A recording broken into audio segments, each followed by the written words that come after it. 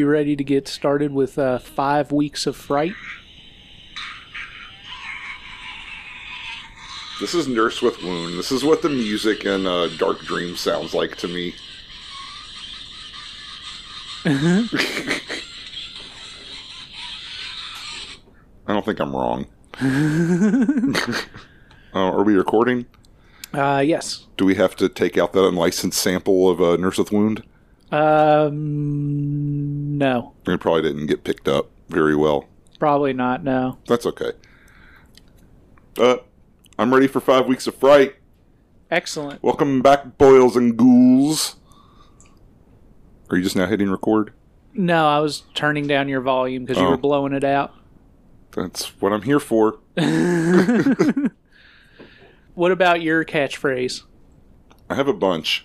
Oh. Just do it. That wasn't the one I was looking for. Oh. Bona beware. You're in for a scare. That was the one I was looking for. That's a good one, and I delivered it perfectly. Just like Christopher Lee. Yeah, you're the Christopher Lee of our podcast for sure. Uh-huh. I've got his, what does he have? What makes you know it's Christopher Lee? Poise and charisma? No, I don't have poise. I'm not sure about charisma either. More like the Peter Lorre of the podcast. That makes sense. Yeah. I'm a little mutant. You're a little mutant man? I'm a little mutant man. Excellent. Mm-hmm. So yeah, here on the Raincoat Report, no one asked for it, but we did it anyway. It's 5 Weeks of Fright.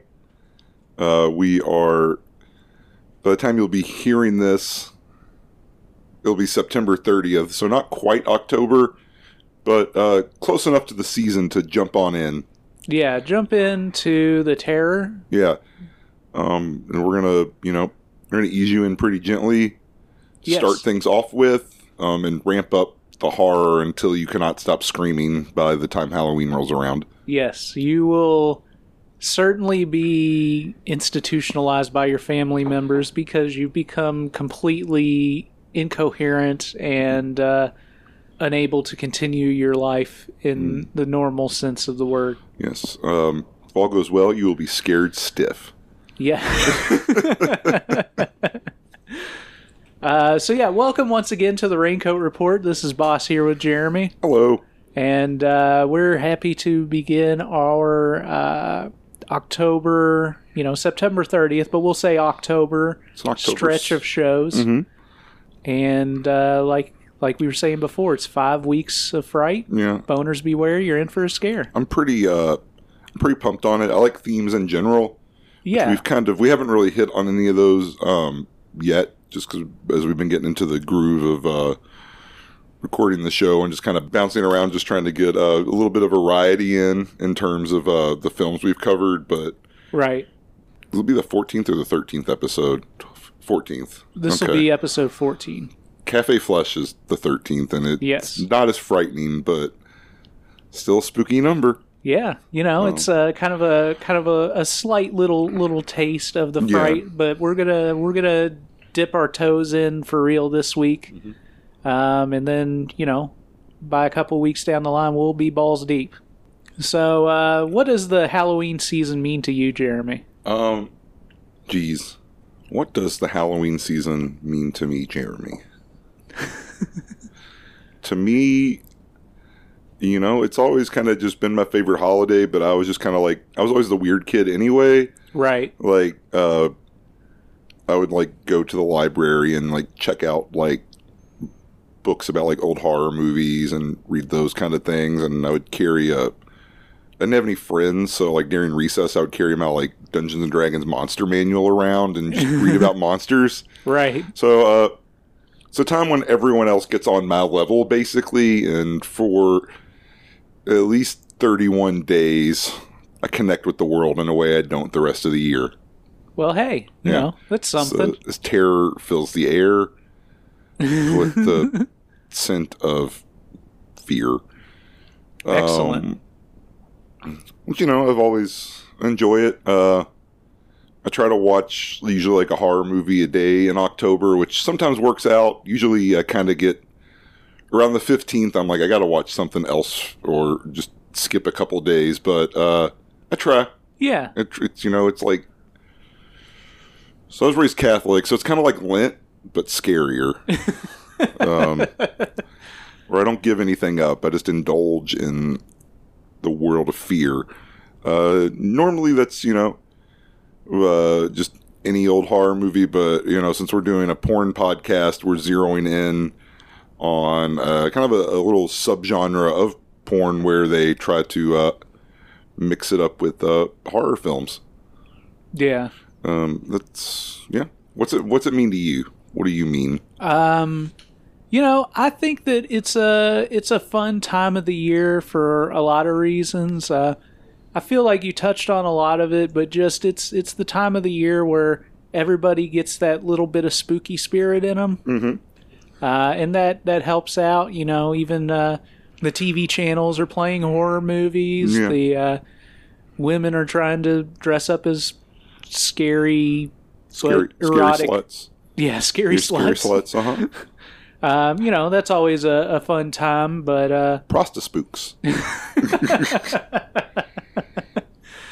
It's all good stuff, but I think that us having this platform now, it's important for us to be able to share both the scares and the eroticism, and I think that we're going to be able to do that this year with our 5 Weeks of Fright. All right. So what's up first? Well, this week we're going to talk about Dark Dreams. Okay. Dark Dreams is a 1971 production, so it's worth mentioning that this is in the early days of hardcore pornography, so right. It's not quite the level of a production of a Cafe Flesh like we talked about last week. Right. It's more probably on the level of some of the earlier stuff we talked about, like Altar of Flesh or An Act of Confession. Right. Though there is hardcore sex in it, so... Right. But I do think that in a lot of ways we're still in an era where people are kind of figuring stuff out. Right. But there's definitely some stuff worth mentioning here.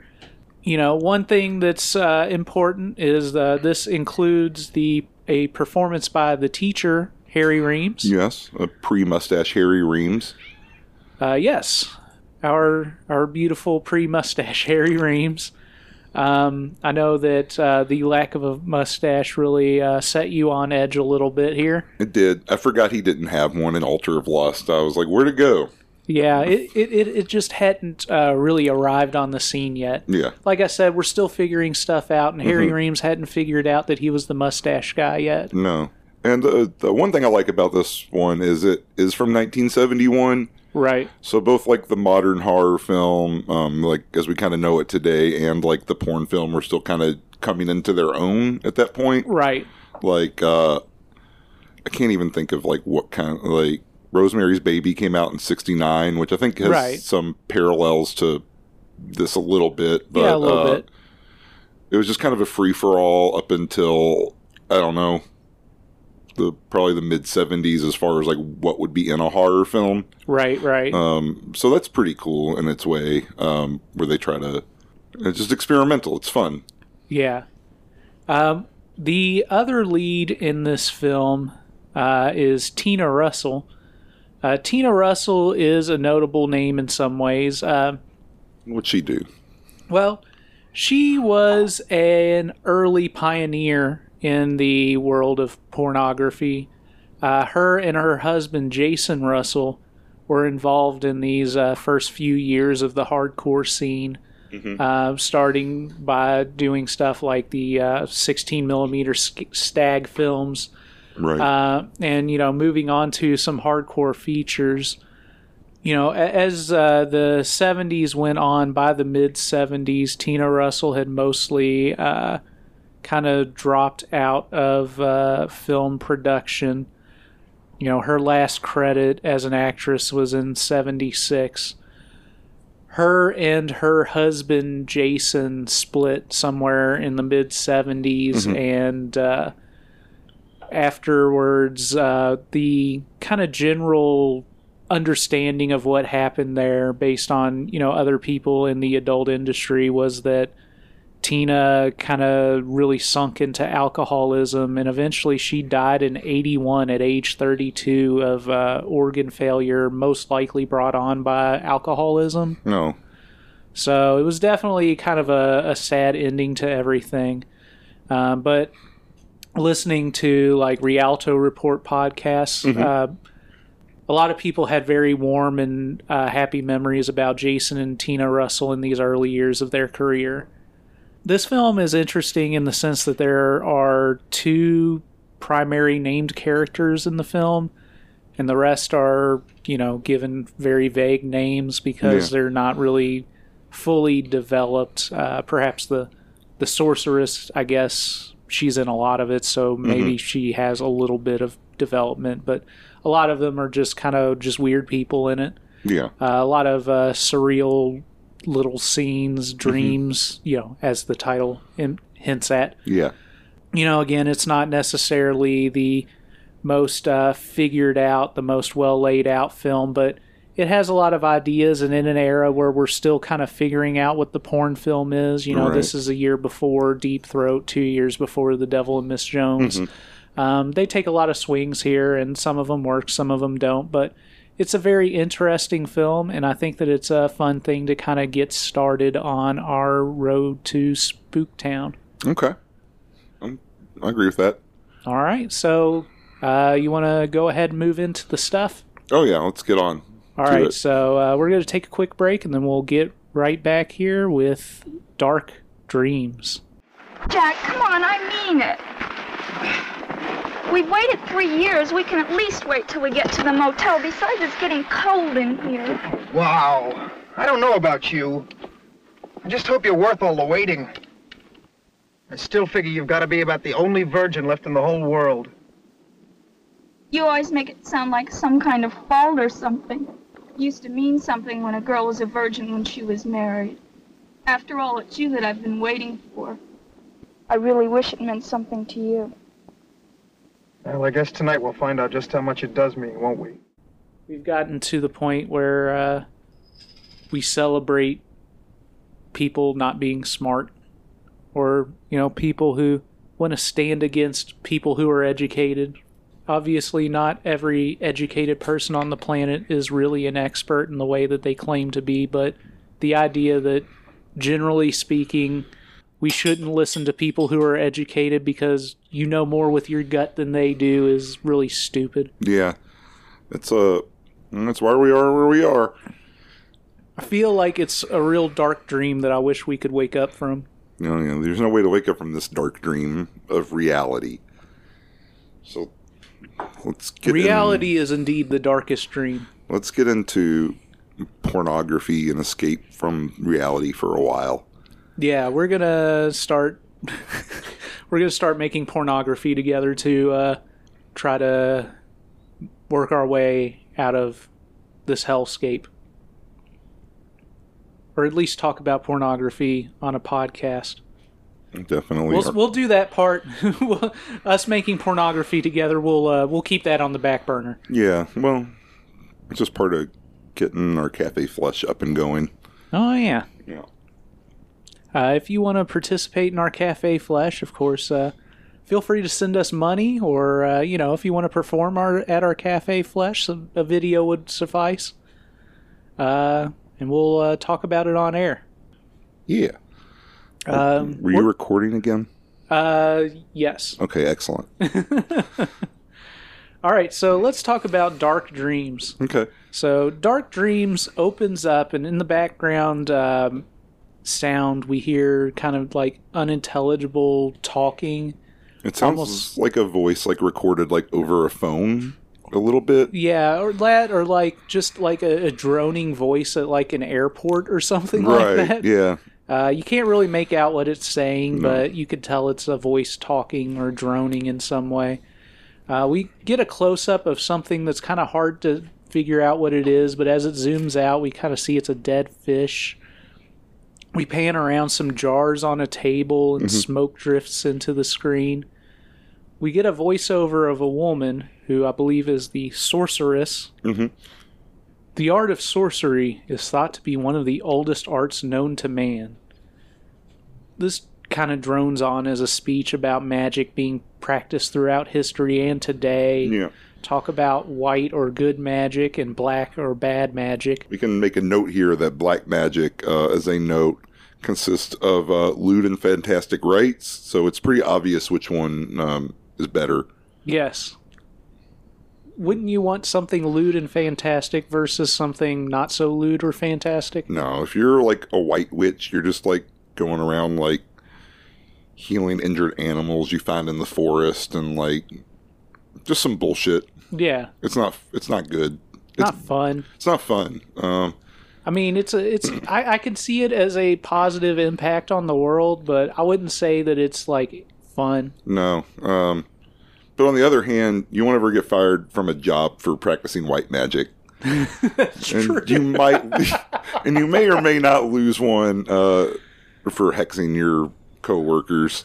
Oh yeah. Yeah. So if you're gonna practice black magic at work, keep it a secret.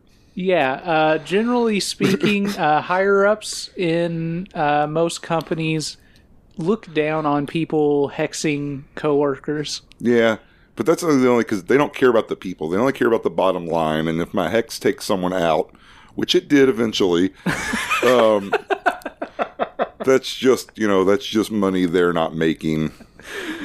Especially in a call center where you need every warm body you can. Yeah. Yeah. So as this is going on, we see an older woman, the sorceress. She's stirring stuff in a pot and being all witchy. Mm-hmm. She notes that the most receptive targets for sorcery are the young and naive. Mm-hmm. From here, we cut to a shot of trees passing by while we get a percussive track playing. We get the credits, Dark Dreams. Some acoustic guitar kicks in and we get a folky theme song. Yeah, it's a pretty well shot opening scene. Probably one of the better shot scenes in the movie, in my opinion. I could see that. Yeah. We see a young couple driving in a car. In the driver's seat is the teacher, Harry Reams, playing Jack. Yes. And in the passenger seat is Tina Russell playing Jill. Jack and Jill. Oh, and they're both played by Adam Sandler, actually. We should definitely make a remake of Dark Dreams and cast Adam Sandler in both roles. I don't want to. I don't want to work with him. I think that, well, I mean, listen. Okay. I get where you're coming from, but at the same time, we need to build some financial backing. If we can get a project off the ground that makes us money, we can then invest that money in more passion projects in the future. Oh, yeah. It's kind of like how the Coen brothers will make like a more commercial movie, and then they'll make like 2 or 3 smaller movies. Right. They'll do like what's a bigger film from them? Like Raising Arizona or something? Like No Country for Old Men. Oh, and then they do like A Serious Man and stuff. Okay, I get what you're saying. I liked Hail Caesar. Where would you put that one? I feel like that was kind of a flop. That one. Really? It's good. I should. I don't know that I saw any Coen Brothers movies after A Serious Man. I should. I definitely have I like all of their movies that I've seen. So yeah, check it out. So yeah, we'll Adam Sandler, if you're listening, and I'm sure you are. We'll make the Dark Dreams remake with you as both Jack and Jill, and then we'll use that money to finance our Cafe Flesh.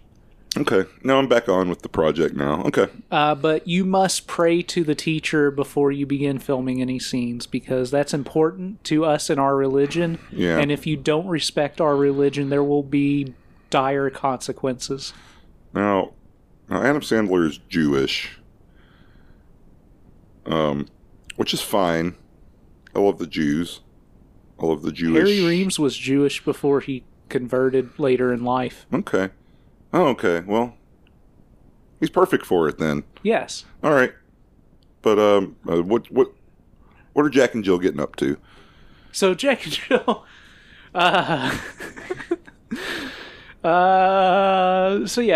there's a snowy ground around them. They're driving through woodsy areas. Jack puts his arm around Jill in the passenger seat and starts kind of rubbing her tit from over her shoulder. Right.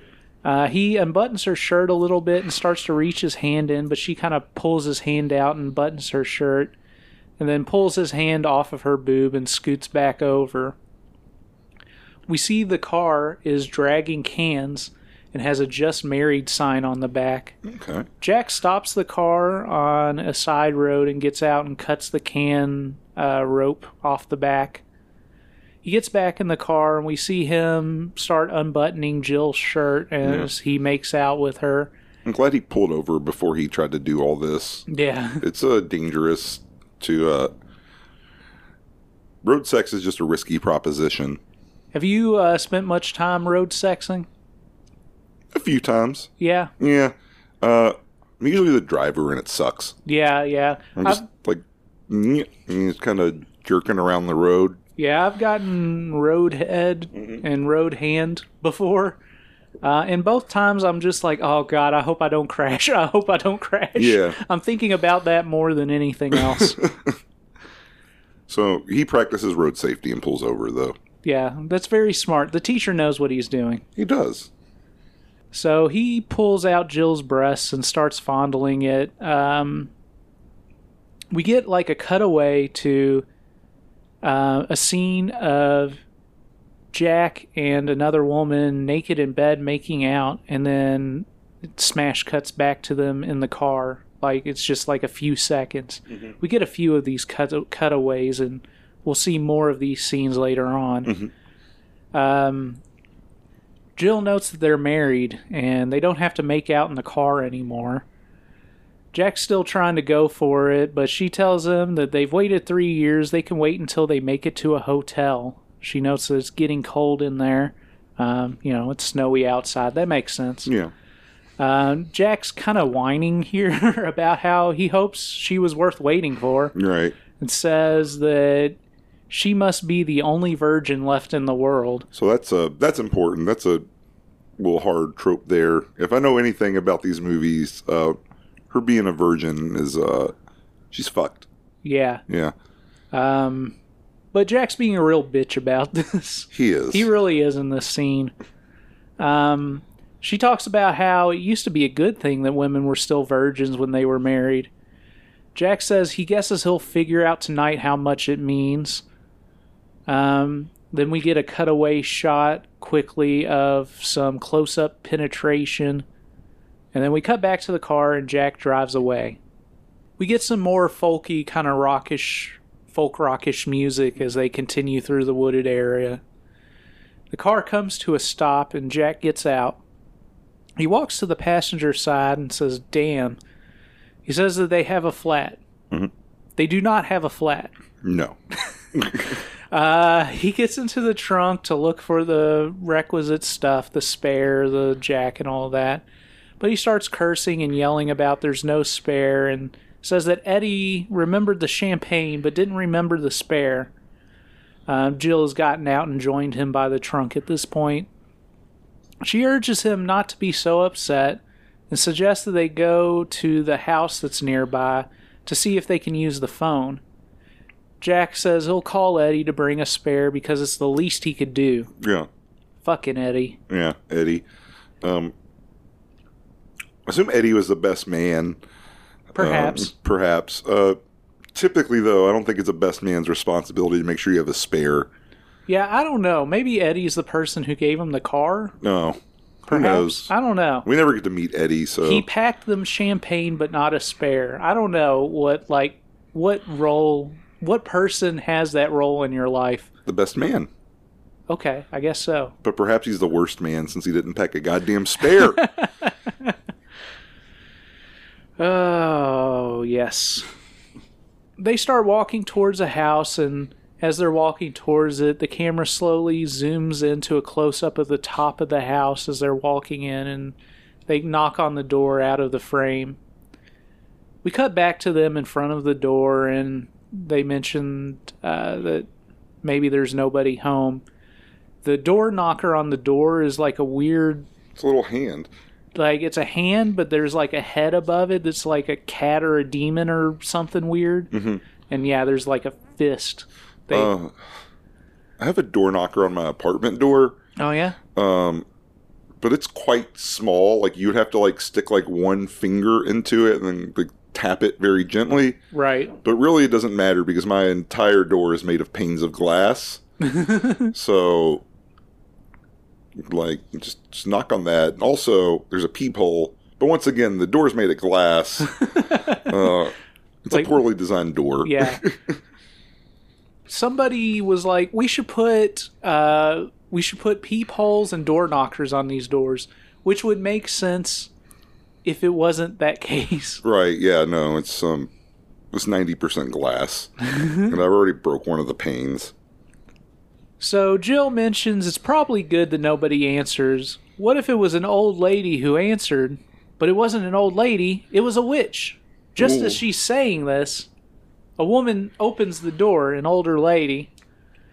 She is the woman that we saw in the first scene, the sorceress. Oh, so she is a witch. She is, but they don't know that. They're just speculating. Jill says she thought nobody was home, but the sorceress asks why they knocked if they thought nobody was home, which seems like a valid question. Yeah.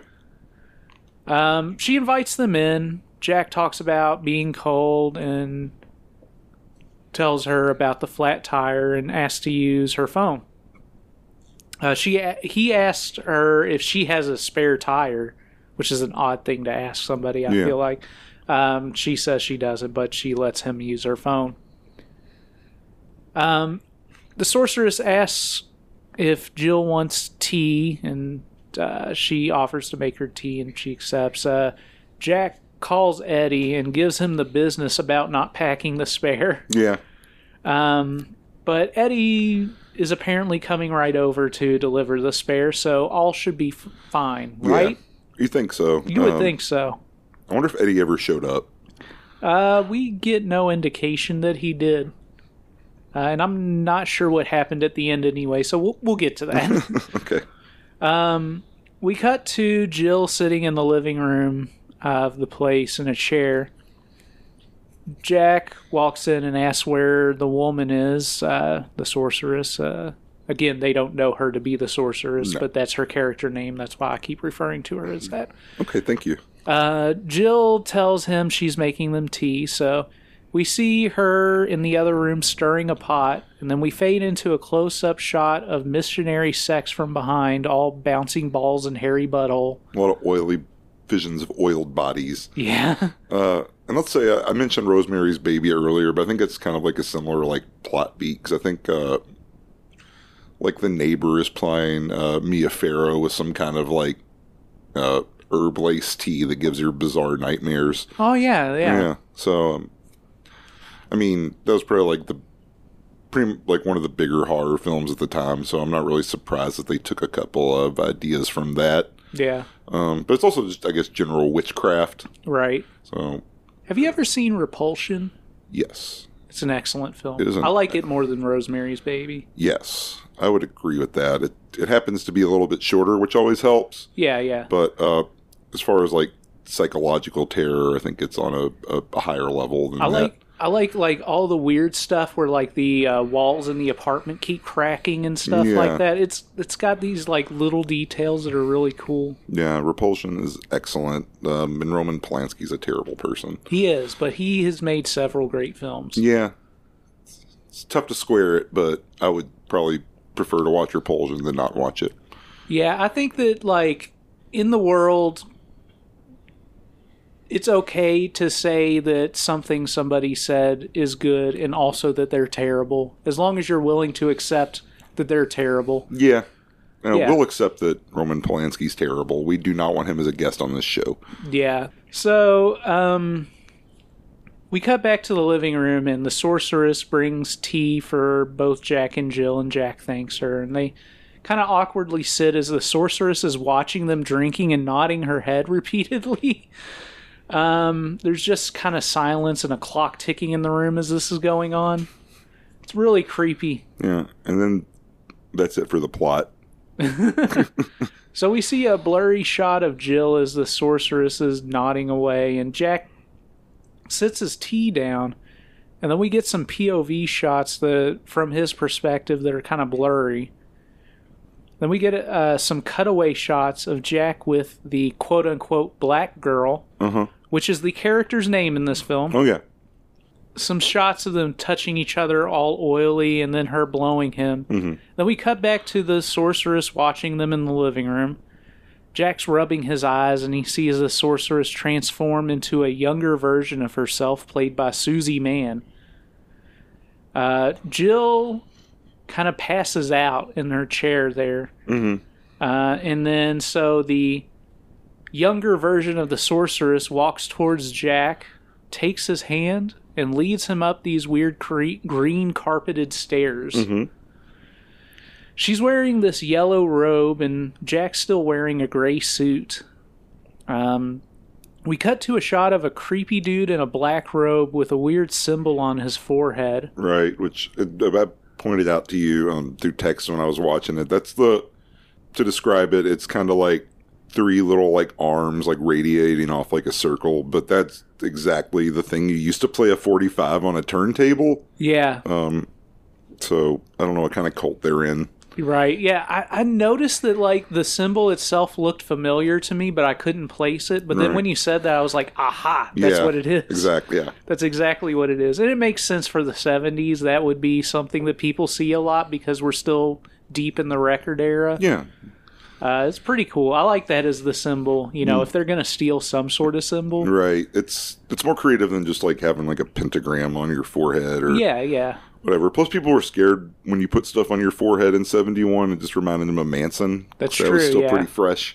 Yeah. Have you seen Once Upon a Time in Hollywood? Not yet.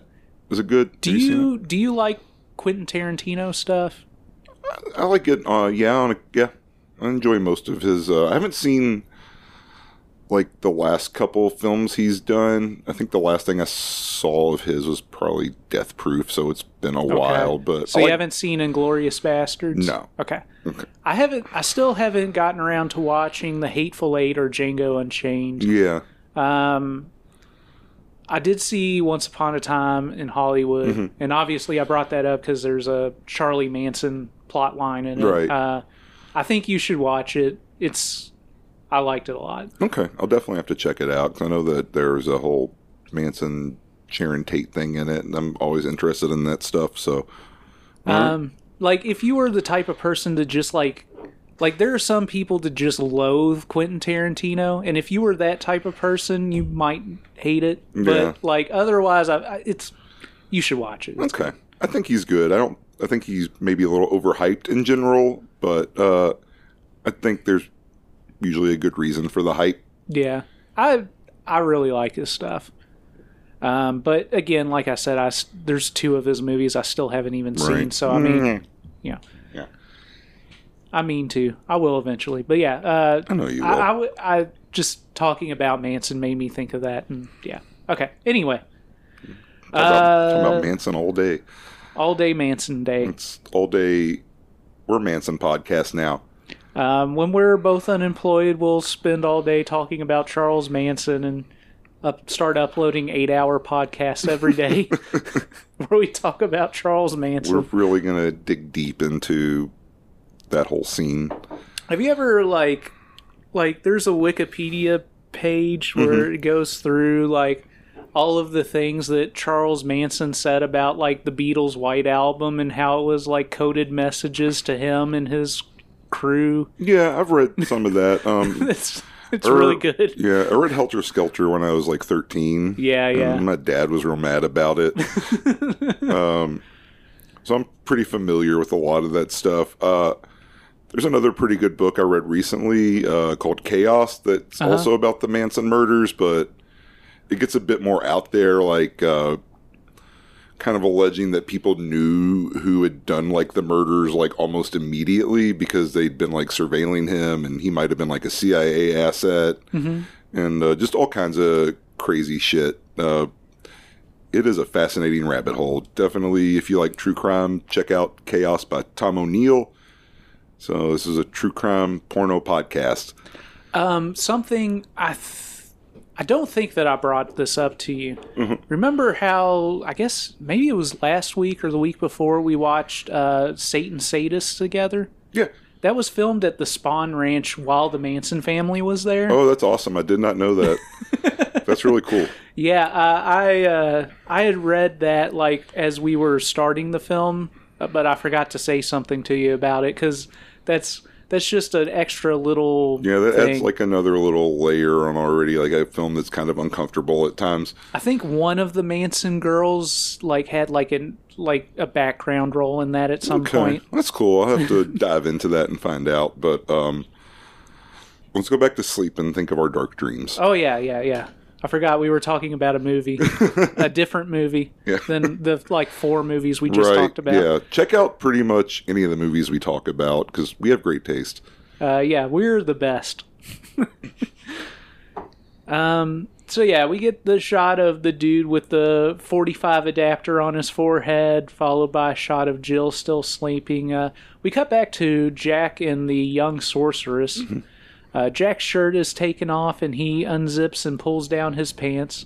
He's wearing these yellow boxers, which I don't think are very aesthetically pleasing, but it's 71, Yeah. Tastes change over time. Perhaps these were more... They're cutting edge at the time. Yeah.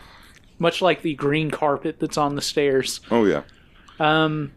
They kiss a bit and they slide down his yellow boxers.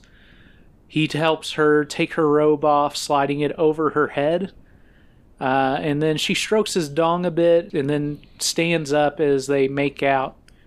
And then they lay on the bed. We cut back to the guy in the black robe with the symbol on his head. He carries Jill up the same stairs that Jack and the sorceress just went up. Yeah. And carries her into another room, laying her on the bed.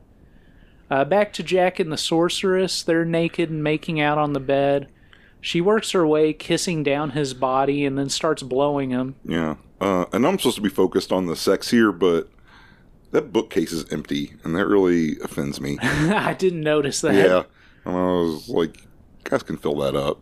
It's just being a bad host if you don't give your guests something to read. But another note about this scene, and pretty much from here on out, is the music goes absolutely insane. Yeah. The music is provided by the Pat Rebelo Band. Interesting. Yeah, they were listed in the credits. I don't think there's anyone named Pat Rebelo in the band. Right. But it's a lot of theremins and like wind chimes and like synthesizers and stuff. And yeah, some of the stuff is kind of synthy, almost Pink Floyd-y, but then like there's this other stuff that there's like almost obnoxious levels of theremins and like acapella, like it sounds mouth like a sounds. man, like scatting that they kind of like put some like reverb or something on. It's like yeah. It's not as bad as the music from Pulsating Flesh. I enjoy this because I just like weirdo sound collage type stuff. Like I was playing you some Nurse with Wound at the beginning of the show, and it's kind of like that. So yeah. There's a film called Fantasex. It's a Roberta Findlay, Cecil Howard production. Yeah. And there's a lot of that sort of weird, surreal mouth sound music too. It I feel like it gets almost obnoxious in that film because they also kind of like they're also putting like sex sounds over it in post in the same sort of way. And it's kind of odd. We'll probably cover it on the show at some point. It's still like kind of a cool film. And, Roberta Findlay is a friend of the podcast. Yeah. Not that she knows us or we know her, but, we've covered one of her films and we feel like she's an important person in the history of pornography. And we used to date.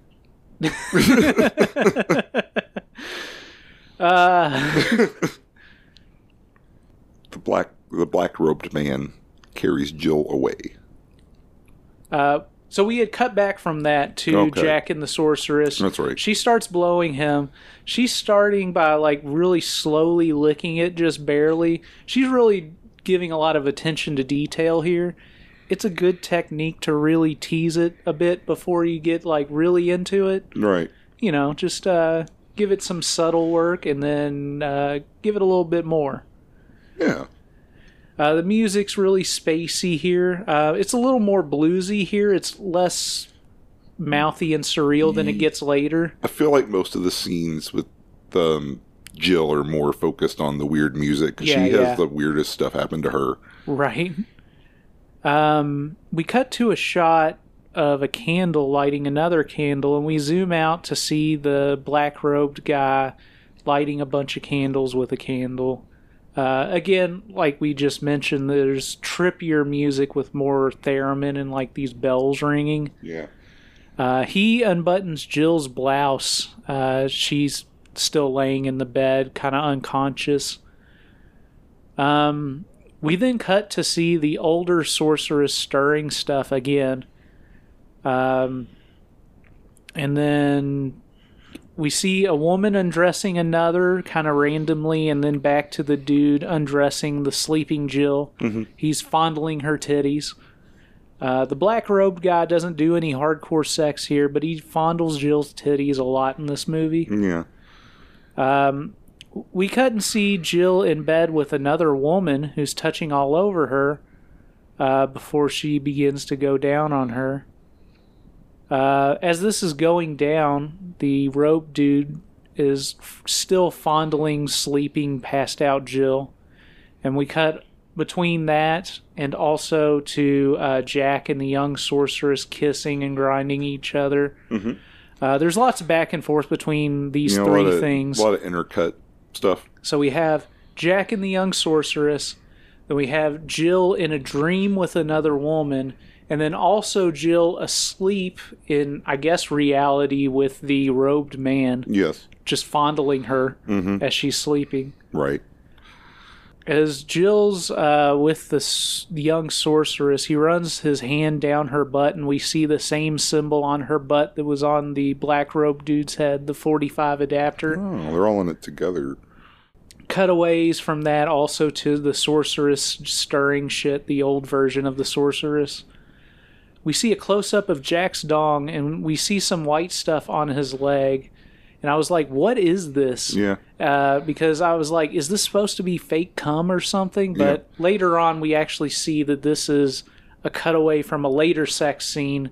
It's all very confusing. Yeah, it's non-linear.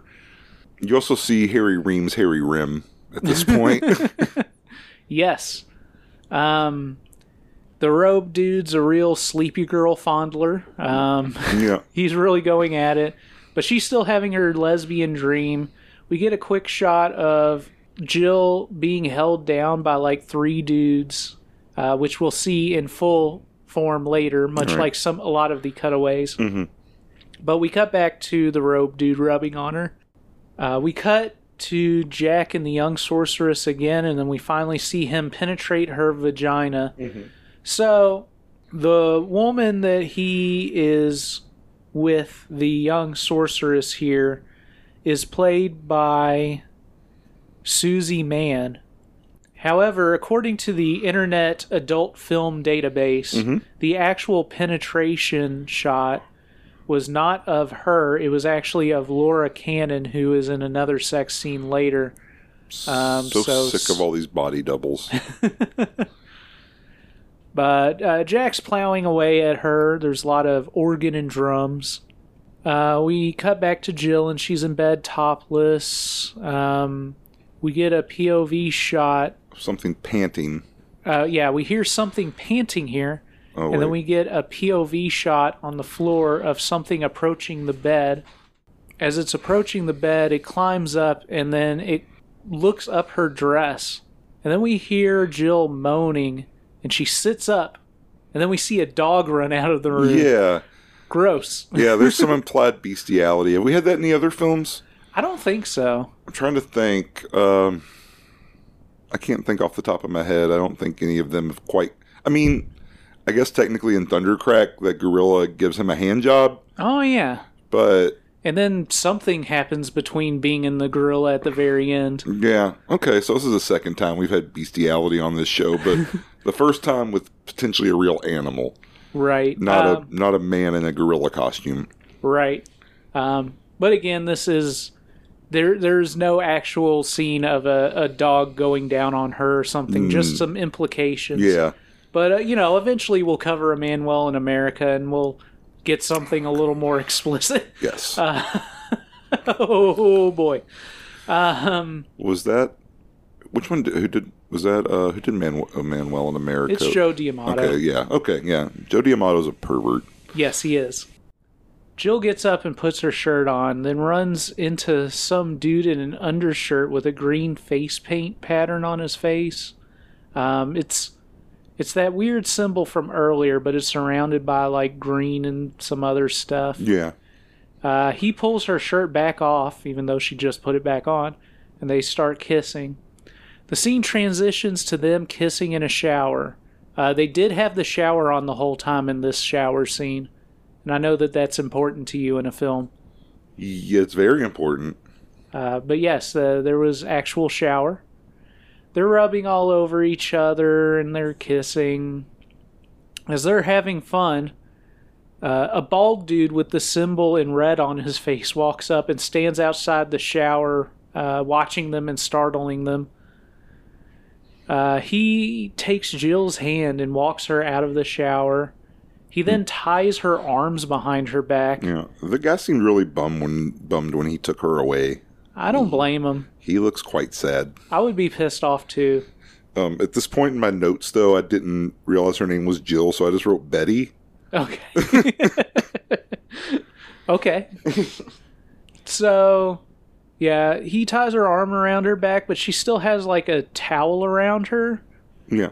At this point, the music gets super a cappella, a bunch of mouth sounds, a bunch of...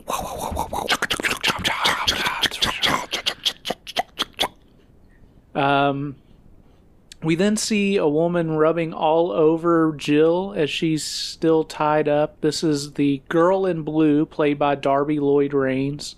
Okay. We then cut to Jack. He walks up to a random door in the house and peeks through the crack.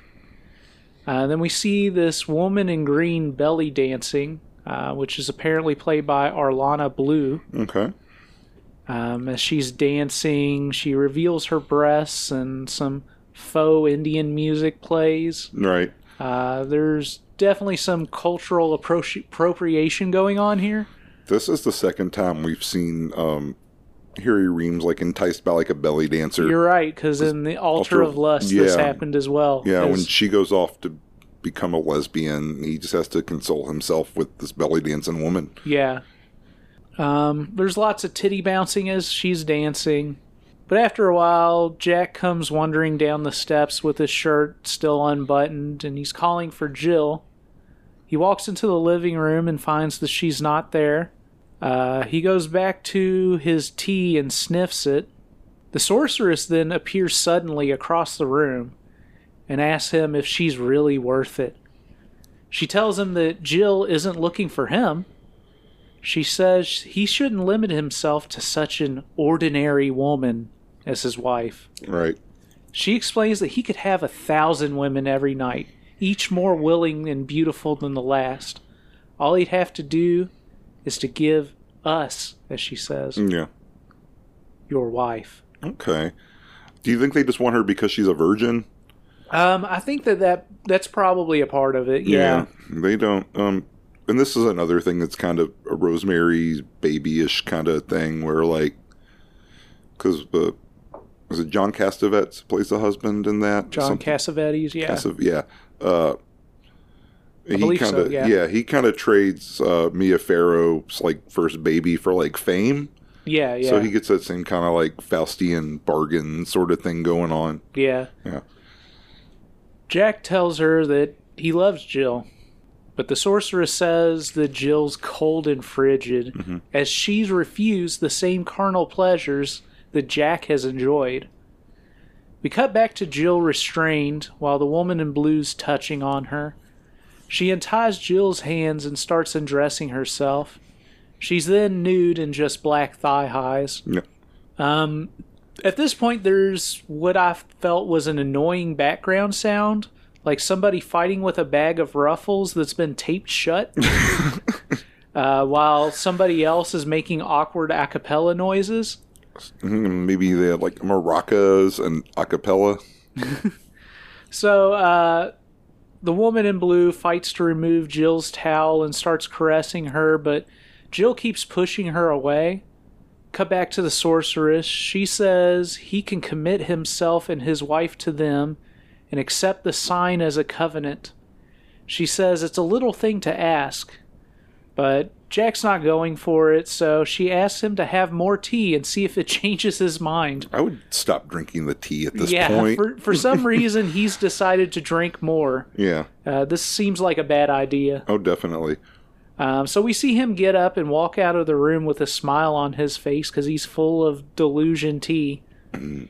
But when he walks away, the sorceress is already gone. Just blinked out of existence. Jill and the woman in blue, who's no longer in blue because she's naked, Okay. they're naked together. Jill is still somewhat fighting, but not as hard as she was at first. Right. The woman starts fingering Jill. She's not really fighting this. She starts going down on Jill and kissing all over her, making out and more. Jack walks into another room and sees a girl with a bucket of whipped cream, who's played by Laura Cannon, who was the body double from the earlier scene. Right. And that's our white stuff. Yeah, that's our white stuff from that earlier shot. So he gets on the bed and they play with the whipped cream, eating some, dabbing bits on each other, licking it off, smiling, etc. They're having fun. She's naked and he's in his dress pants and his open button-up shirt. Mm-hmm. Jack gets up for a moment as she keeps licking the whipped cream, and he gets back in bed. This time he's naked. We get that same shot from earlier with the white stuff on Jack's leg. It was whipped cream from this later scene. It just was a cutaway that made you confused. We see the whipped cream woman start stroking his dong, and he's got whipped cream all over his leg. He's rubbing all over her, and then she leans over and starts blowing him. He keeps rubbing on her body, and she gets up, and they shift around a bit. He kisses on her a bit and rubs her vagina, and he finally mounts her and starts fucking her missionary. We get some like jazzy, organy rock music. Yeah, jazz funk blowjob was my note. They keep at this for a while, and finally he seems to climax inside of her. Oh yeah, you get more shots of his hairy taint. Yeah, there's a lot of hairy ass and butthole. No, I'm okay with that. Yeah. I feel like he might have did a little manscaping for Altar of Lust. I don't remember him being quite so hairy in that one. I think it's kind of weird because like, and I mean, you know, this is how people's body hair works sometimes, but like his upper half isn't really super hairy. Yeah. But his ass is super hairy in this one. He's like a satyr. Stephanie noted that it was too much for her. That's fair. But you know, it's the early 70s. We're still figuring it out. Don't worry, folks. I'm okay. Jeremy stood up and almost fell down. My leg fell asleep, and I'm a little drunk. It's a combination. You tell them that. Okay, he said that his leg fell asleep and he's a little drunk, so that's what happened. So it's a long ass hair. That's probably one of mine. It's not one of your ass hairs. My ass hairs aren't as long as Harry's. So we cut to Jill walking into the hallway in a towel. She catches a glimpse of the bald guy coming up the stairs and hides in another room.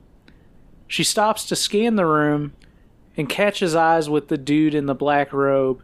She seems to freeze, and he puts his hand in front of her face and runs it down her chest, and she's just frozen. We cut to the sorceress mixing potions or whatever again, and then back to the black robe dude. We then cut to see the, as she's credited, black girl. Yes. On the bed. Mm-hmm.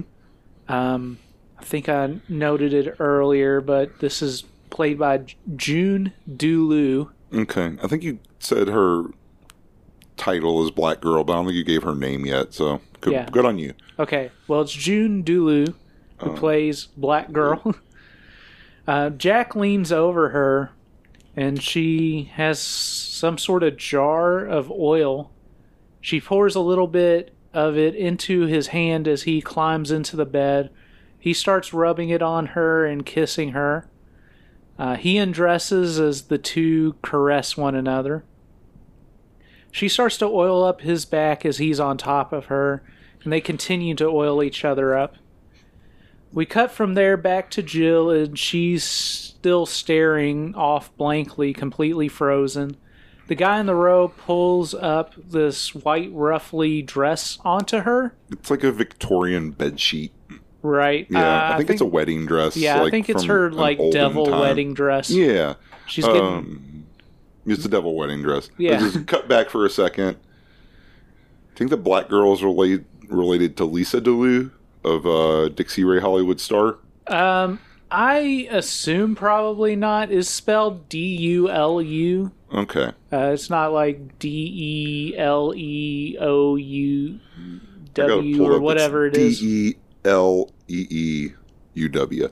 Yeah, it's spelled completely differently for what it's worth. Okay, well, maybe they're not. They might be related. Yeah. Who knows? I mean, neither are probably their real names. Oh, yeah. We get another cutaway to the sorceress stirring her pot, and back to Jill and the guy in the robe. He's kind of circling her as she's got this white ruffly dress on. And cut back to Jack and the Black Girl. They're rubbing hands on one another and rubbing oil. We keep cutting back and forth between this and Jill. The Black Girl wraps a weird silk cloth around Jack's penis and blows him a bit, and then takes it off and blows him again. She starts to really deep throat it. Mm-hmm. Lots of weird shots, and eventually she gets on top of him, cowgirl, and he penetrates her as they continue to rub each other down. The black-robed guy puts a veil over Jill's head and starts leading her ahead to something. At this point, Jack seems to just have a moment where he realizes something's going on or something. Perhaps he's been drugged. He gets off the bed and seems to kind of dart away. As he's doing that, we see the Black Girl has that symbol on her as well. We see Jill in the wedding dress get up, and then the girl in blue and the bald guy undress her and pull her onto the floor. And then the girl with the whipped cream from earlier helps hold her down. And then we see Jack come in, and he starts to fuck her. We don't see penetration because I don't think... I couldn't tell if it was just a vaginal penetration or an anal penetration because of the angle. Right. But it looked like he was cut riding kind of high, so could have been. I mean, it doesn't seem like Tina Russell did any actual hardcore sex in this film. Yeah, so her butt's not on the line. But yeah, he kind of mounts her at that point, and the Black Girl comes up from behind and starts rubbing him down with oil again as she was. Then we get a sudden cut from that back to Jack and Jill at the front door of the sorceress's house. What the fuck? Knocking on the door, as they were earlier in the film. As the old woman opens up the door when Jill gives the line about how it could be a witch there, Jill gasps at her like she did earlier, and then we get a freeze frame on her face. And then we get credits over that freeze frame as the picture is tinted different colors each time the text on the screen changes. Yeah. And that was Dark Dreams. That was the Dark Dream. So, yeah. What a film. What a film, indeed. Yeah. All right, so let's take a quick break here, and then we'll come back to give our thoughts on Dark Dreams. Thoughts and apologies.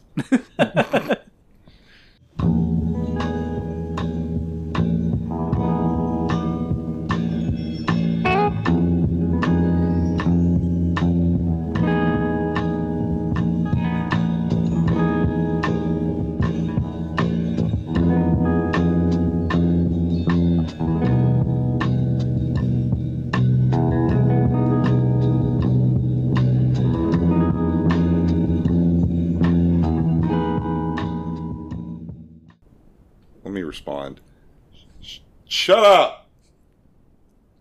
Give me 15 minutes. I'll come kick your ass. All right. All right, so we're back on here to talk and give our final thoughts on Dark Dreams. So, as is tradition, as the teacher has declared and made official, we will go ahead and turn things over to our resident reviewer, Jeremy. Jeremy, what do you think about Dark Dreams? I think beer just dripped out of my nose. Hold up. I don't know what happened to Bert.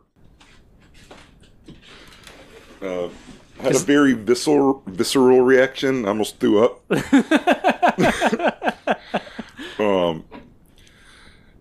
I gotta say, it's on me for picking this one. I kind of thought it would be a little bit better than it was. I gotta say, it's like you would normally say, it's an interesting film, but I think it's one that's not without its flaws. And sure. One of those is definitely the weakness of the narrative.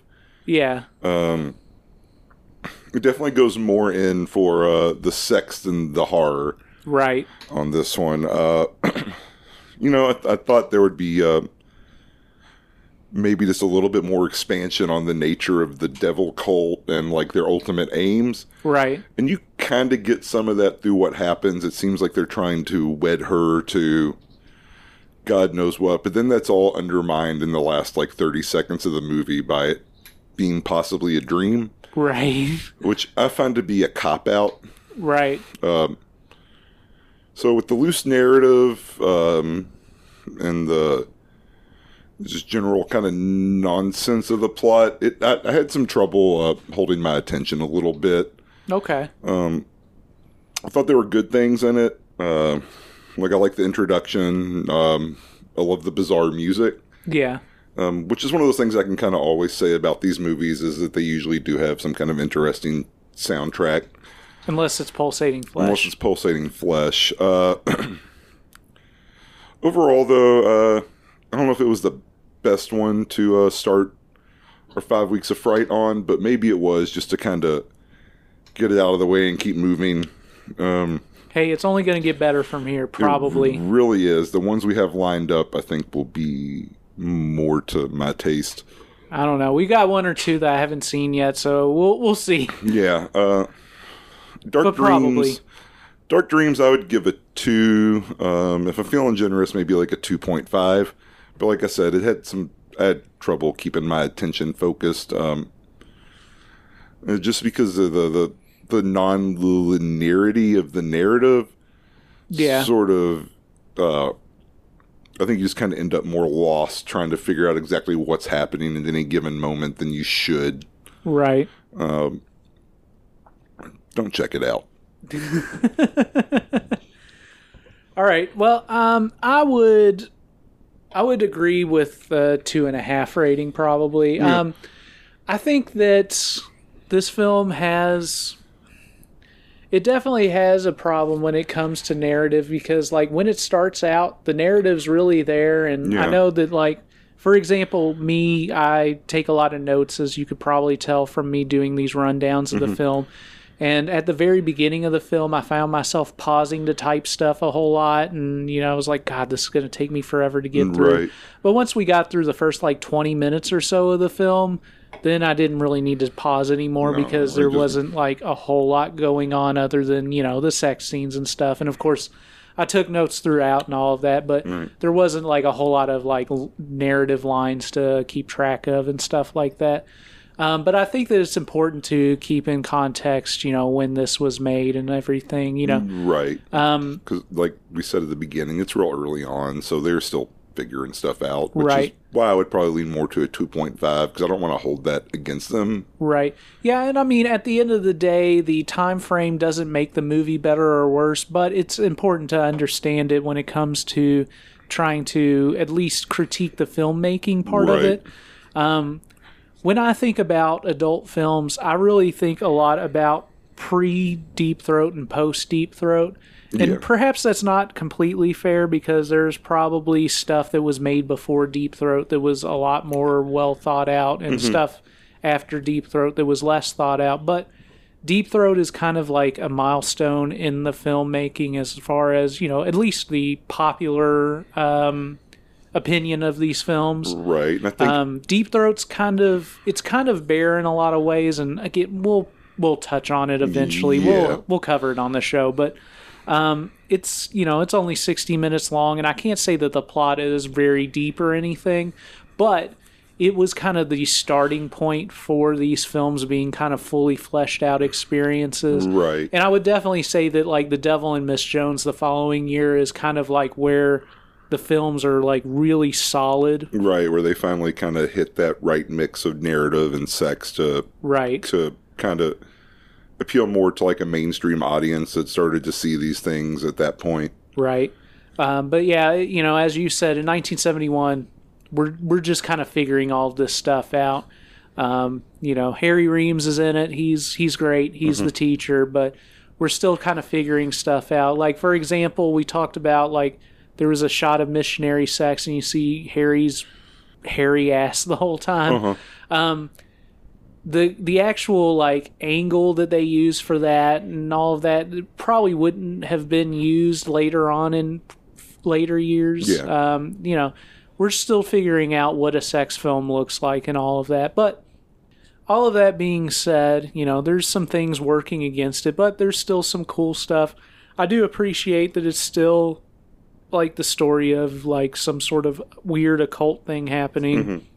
At the end, she's perhaps getting like married to the devil or something weird like that. It seems like that's kind of where they were going. It's not really explicit what's happening, but right. And I think they could have. I think even if like the Harry that had penetrated her had turned into the devil, that would have been a more satisfying ending than for sure it being like a fake out. Right. Yeah. I mean, there's a lot of stuff wrong with it, and there's a lot of stuff to criticize. I generally, I didn't really get bored with it. I could see you getting a little bit, but, at the end of the day, it was interesting because if you put yourself in the mindset of the time, it's a lot of people trying to figure everything out. Yeah. It's a time in history where, we're at the end of the hippie era going into the more spacey 70s era, and we get a lot of more surreal pop culture stuff happening, and I think that this is reflective of that. This is reflective of the more sexual focus of films of the time frame, both in hardcore sex films but also in stuff like horror films and other exploitation cinema. This is reflective of all that, but it's also kind of, as I've said before, kind of shows itself as being kind of a trial run for all those things that would be much better later. All of that being said, I think that 2.5 out of 5 is probably a solid point for it. It's got some stuff going for it. It's got some stuff going against it. So, it's like halfway there. Yeah, it's middling. But I think that as we continue through our 5 weeks of fright, boners beware, you're in for a scare. Yeah. I think we're going to be able to touch on some more delightful films along the way. Yeah, and definitely kind of see like how the horror porn subgenre develops a little bit and kind of branches out from things like this. Right. Yeah. I mean, there's going to be a lot of... there's definitely going to be a week where we do a double feature where maybe the films aren't necessarily a whole lot better than this, but I think that they're going to be weird enough to be maybe more notable in some ways. Certainly one of them will be unlike anything you've ever seen before. But we've also got at least one or two productions that are like really high quality stuff that... right. Yeah, and we don't normally talk about it, like the episodes we're going to do. Right. But if you like Jamie Gillis, you're going to be excited. Yes, you're gonna have a great scary boner for Jamie Gillis. Yeah. All right. So, any final thoughts on Dark Dreams? Don't drink anything a witch offers you. Yeah, I think that's the biggest mistake that the teacher made here was not only taking a drink of what the sorceress offered him. But after taking a drink of what the sorceress offered him, going through a weird, surreal, psychosexual experience, and then after she tries to talk him into leaving his wife, then going back for more. God. He really dropped the ball on this one, and so did I. Yeah, I mean, at the end of the day, though, it's early in the teacher's career. He definitely learned from the experience, as we can see. Just 2 years later in The Devil and Miss Jones, he's become full-on teacher. He surpassed the sorceress as a being of great power. Exactly. Oh, let me note that Dark Dreams was released on DVD by Vinegar Syndrome. Yeah. And it's definitely, if you're interested in it, that's the way to look at it. It's a good restoration of the film, regardless of what you think of the film itself. Was it on a double pack, or was it just on its own? It was on its own. Okay. And I think the only special feature was the theatrical trailer itself. But, if you're into it, it's a well-made restoration, if nothing else. Yeah, it looks good. As always, you can follow us on Instagram or Twitter at Raincoat Report. If you want to send us an email or send us money to fund our Cafe Flesh, raincoatreport@gmail.com. Rate, review, subscribe to us on your favorite podcast app. Tell a friend. Get them to listen to us. We need to build our Raincoat Report army. We're going to take over. We're going to go to Washington, D.C. and demand that Jeremy be pardoned for his legal woes. Yeah. And we're gonna take over, guys. We're taking over, guys and gals. And, mutants and mutettes. Yeah, mutants and mutettes. We're taking over. Boils and ghouls. That's the Crypt Keeper. Oh yeah. Yeah, I'm not great. I'm no John Cassier. Yeah, I mean, there's only one. Yeah. There could be only one. There was only one. Yeah. All right. So on that note, for Jeremy, this is Boss. Thanking you once again for helping us keep 42nd Street alive. And when you're down there on 42nd Street, creeping in those little dirty theaters with the sticky floors, don't forget your raincoat.